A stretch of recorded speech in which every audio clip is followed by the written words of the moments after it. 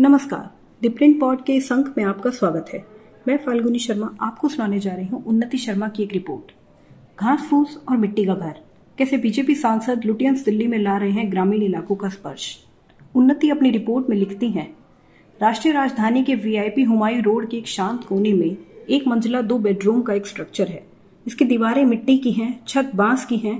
पत्थर के नक्काशीदार स्टूल के साथ यह निर्माणाधीन घर इस आलीशान इलाके में ग्रामीण टच दे रहा है। यह घर बालासोर के सांसद सदस्य भारतीय जनता पार्टी के नेता प्रताप चंद्र सारंगी के आधिकारिक निवास के पिछले हिस्से में बना हुआ है और इसकी मिट्टी के बरामदे के साथ गाय के गोबर के रंग से रंगी हुई दीवारें, मिट्टी से बना एक बिस्तर और हल्की आंतरिक सज्जा उतनी ही कठोर है जितना ये व्यक्ति।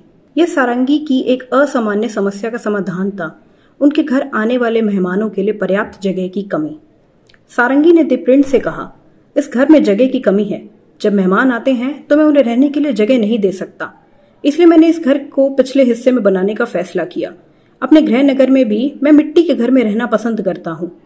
घर में स्टूल हरियाणा में नदी से प्राप्त पत्थरों से बनाए गए हैं। सामने की दीवारों पर नक्काशी मिट्टी और गाय के गोबर और नीम के रस के मिश्रण से की गई है। सारंगी ने कहा, आरएसएस और बजरंग दल के पूर्व सदस्य के रूप में वे एक साधारण जीवन जीना पसंद करते हैं। जब सारंगी ने 2019 में मोदी 2.0 सरकार में राज्य मंत्री के रूप में शपथ ली तो उनकी जीवन शैलियों ने सुर्खियां बटोरी।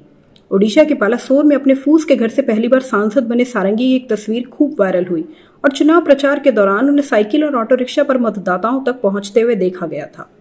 इस बात पर जोर देते हुए कि इसके वैज्ञानिक प्रमाण हैं, उनका मानना है कि गाय के गोबर घर को एंटी रेडियो एक्टिव गुण देते हैं। उन्होंने कहा, जब भोपाल में गैस त्रासदी और जापान में फुकुशिमा परमाणु आपदा हुई थी तब वैज्ञानिकों ने दीवारों पर गाय के गोबर का पेस्ट लगाने का सुझाव दिया था, क्योंकि ये रेडियो एक्टिव होता है। इसमें कई स्वास्थ्य अनुकूल गुण हैं। यही वजह है कि हमने इसका इस्तेमाल किया। सारंगी को सूक्ष्म, लघु और मध्यम उद्योग, पशुपालन, डेयरी और मत्स्य पालन राज्य मंत्री के रूप में शपथ दिलाई गई थी, लेकिन 2021 के कैबिनेट फेरबदल में उन्हें सरकारी पद से हटा दिया गया। तब से सारंगी अपना अधिकांश समय अपने निर्वाचन क्षेत्र बालासोर में बिताते हैं और संसद सत्र या पार्टी की बैठकों के दौरान दिल्ली आते हैं। सारंगी ने कहा, घर बनाने के लिए अन्य प्राकृतिक रूप से प्राप्त सामग्रियों का इस्तेमाल किया गया है। उदाहरण के लिए यह गेहूं के ठूंठ का उपयोग किया गया है, जो पिछले कुछ वर्षों में दिल्ली में बड़े विवाद का विषय रहा है, क्योंकि इसके जलने से वायु प्रदूषण बहुत अधिक होता है। घर का निर्माण सितंबर में शुरू हुआ था और इस रहने योग्य बनने से पहले अभी कुछ सप्ताह का काम बाकी है। सारंगी ने द प्रिंट से कहा कि इस तरह के मिट्टी के घरों की लागत कंक्रीट के घरों की तुलना में 30% कम होती है और ये पर्यावरण के अधिक अनुकूल है।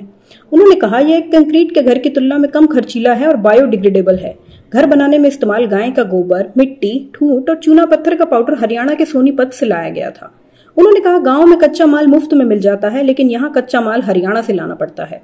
घर में कलाकृति ओडिशा के कलाकारों द्वारा गाय के गोबर से बने पेंट का उपयोग करके बनाई गई है, जिसे उनके पूर्व मंत्रालय MSME ने 2021 में विकसित किया था। केंद्रीय मंत्री नितिन गडकरी द्वारा लॉन्च किया गया पेंट, जैसे खादी प्राकृतिक के नाम से जाना जाता है, उसके बारे में कहा गया था कि यह भारत के कृषि आधारित उद्योग को बढ़ावा दे सकता है। यह पूछे जाने पर कि आपको अपने सरकारी आवास में ऐसा ढांचा बनाने की अनुमति मिलने में परेशानी हुई, उन्होंने कहा, बिल्कुल नहीं। मुख्य रूप से क्योंकि इसे आसानी से बिना प्रदूषण के ढहाया जा सकता है। प्रिंट ने पूछा, तो जब आपके घर छोड़ने का समय आएगा तो क्या होगा? इधर सारंगी दार्शनिक हो गए और उन्होंने कहा, हम सभी को अंततः वह सब कुछ छोड़ना होगा जो हमने बनाया है। मुझे आशा है कि जो कोई भी यहाँ आएगा वह इससे कुछ सीख सकता है, या वे बस इसे पानी में मिला सकते हैं और इस जमीन पर गिरा सकते हैं। द प्रिंट पॉड के इस अंक में फिलहाल इतना ही। नमस्कार।